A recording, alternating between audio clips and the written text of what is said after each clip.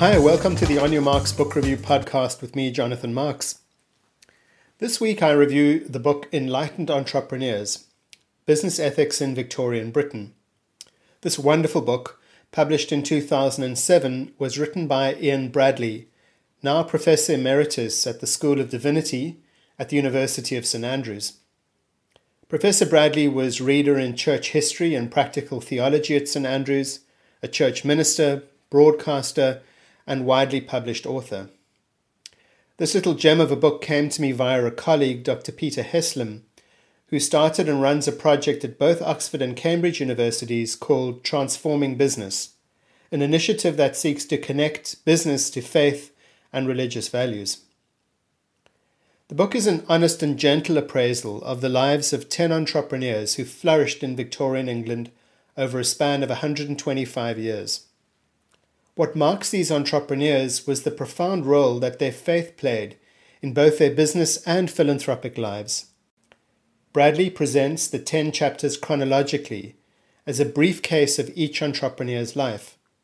Some are well known to us all: Jeremiah Coleman, Coleman Mustard; Andrew Carnegie, a US steel magnate; George Cadbury of Cadbury Chocolates; Joseph Rowntree, Rowntree Sweets; Jesse Boot of Boots Pharmacy; and William Lever of Lever Brothers and Unilever.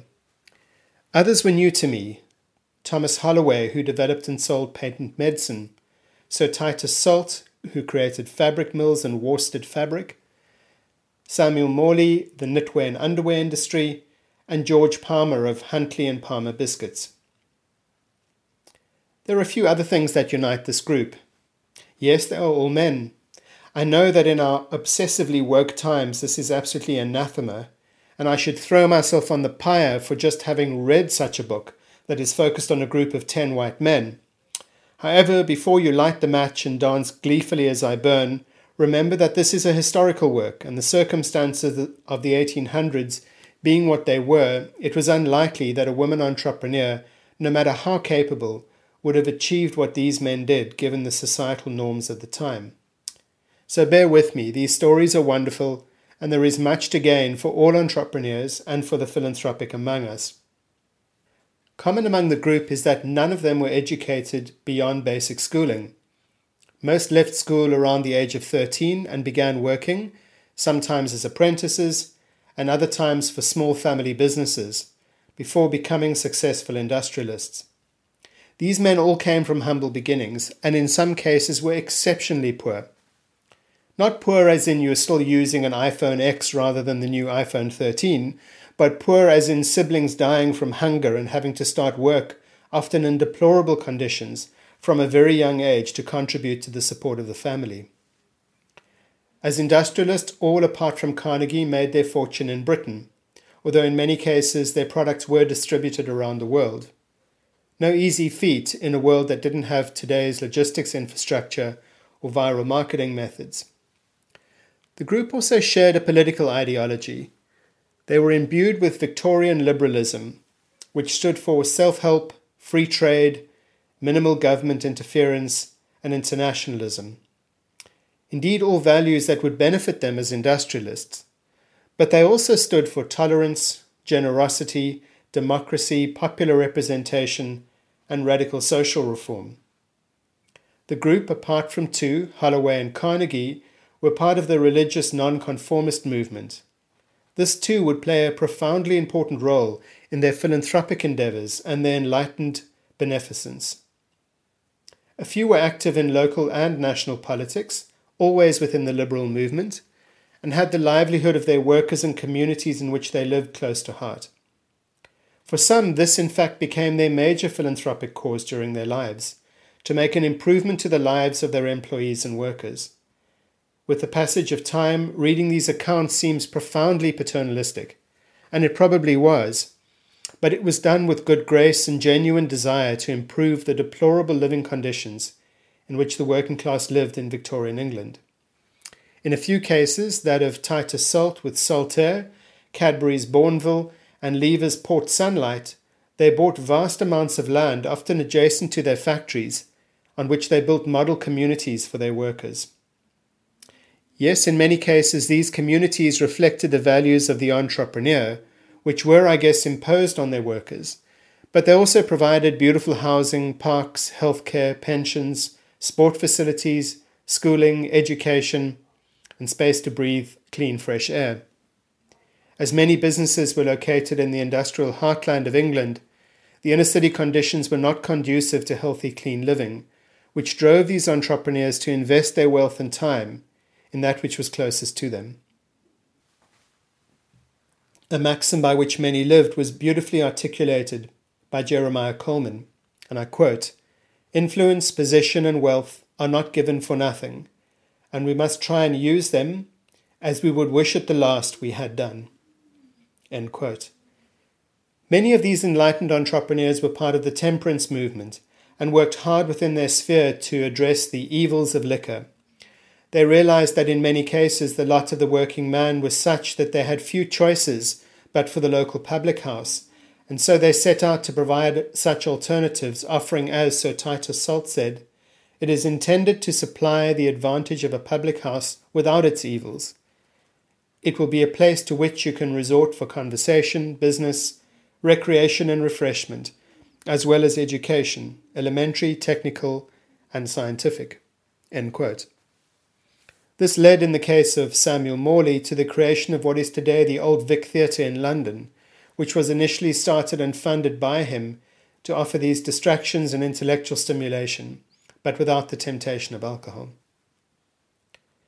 The book presents two broad approaches to philanthropy which seem to have been followed by the group. The first was to make philanthropic contributions through one's lifetime.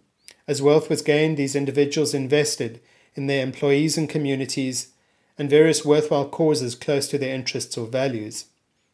The other was to amass wealth in the first part of their lives and then spend it in the second part. There are many examples in the book of both approaches, and I'd like to share one of each with you now. The example of the latter, amassing wealth and then giving it away, would have to be Andrew Carnegie. While he made his wealth in the US, he was born in Scotland in very poor conditions. His family moved to the US when he was just a small boy, and he initially worked as a bobbin boy in a cotton factory, a job that entailed ferrying bobbins of cotton back and forth to the women who worked the looms in these factories. He earned £1.40 a week, all of which was given to his family, and eventually, by dint of his effort and the recognition of opportunity, particularly in the iron and steel sector, he finally sold his steel business in 1901 for $480 million, the equivalent today of around $16 trillion. At the time he sold his business to J.P. Morgan, he was the wealthiest man in the world. He claimed later in his life that giving away his money was far more challenging than making it. When he was asked why he was so generous, he replied, "Why shouldn't I give my money to the American people? They gave it all to me in the first place." He believed in self-help and always provided only part of the means, wanting others to do what they could to improve themselves. This didn't stop him making an indelible mark on both sides of the Atlantic, as both an entrepreneur and a philanthropist. Apart from the creation of multiple trusts that continue today to give away the Carnegie fortune, he created more than 2,500 libraries, a university, Carnegie Mellon, and the world-famous Carnegie Hall in New York, where Tchaikovsky was the opening night act. In one particularly personal gesture, he bought the park in his hometown in Scotland to make it open and free for all people. This was a result of having been barred from the park as a young boy because of his father's political beliefs.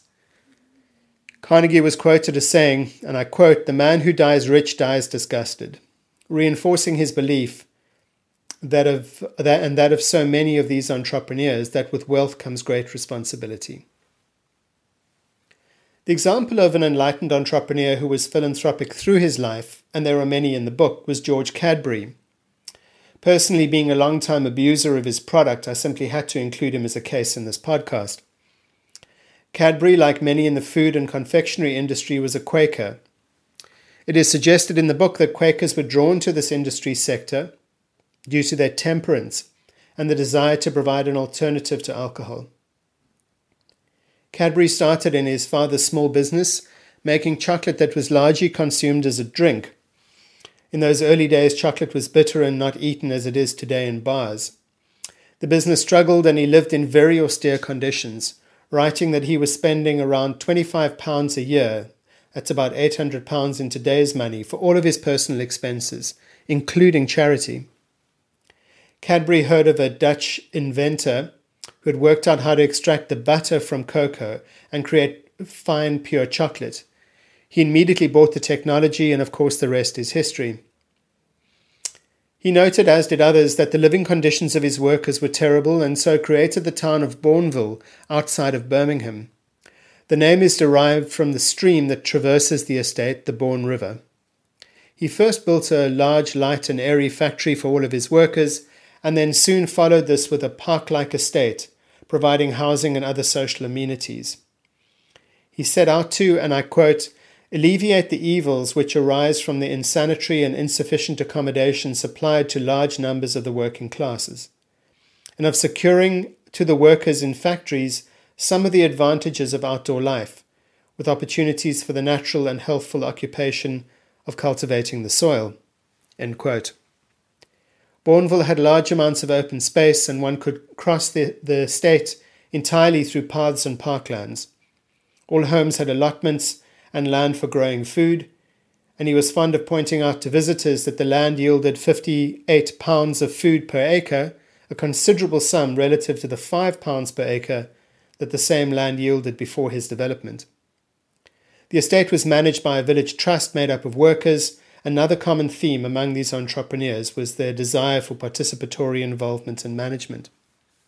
Death and infant mortality rates in Bournville were half of that in Birmingham. This largely due to an investment of medical facilities, including an on-site doctor and dentist for all workers, and this service was provided free. This may seem commonplace today, but bear in mind this was 1909. Cadbury continued to conduct the daily scripture reading at the factory till his peaceful death in 1922. 1,000 people attended these readings each morning, the number limited to the capacity of the largest venue at the factory. Cadbury believed, and I quote, that it is just as important that money should be made rightly as it should be spent rightly. End quote. In these times in which we live of fake news, rampant consumerism, shameless self-promotion, and the vacuousness of social media, the lives, I believe, of these 10 men who lived with courage, fortitude, determination, faith, and humility should be something we all aspire to. Thank you so much, as always, for listening to this podcast. Please feel free to share this with your network or for those you think might benefit. Have an absolutely wonderful week ahead.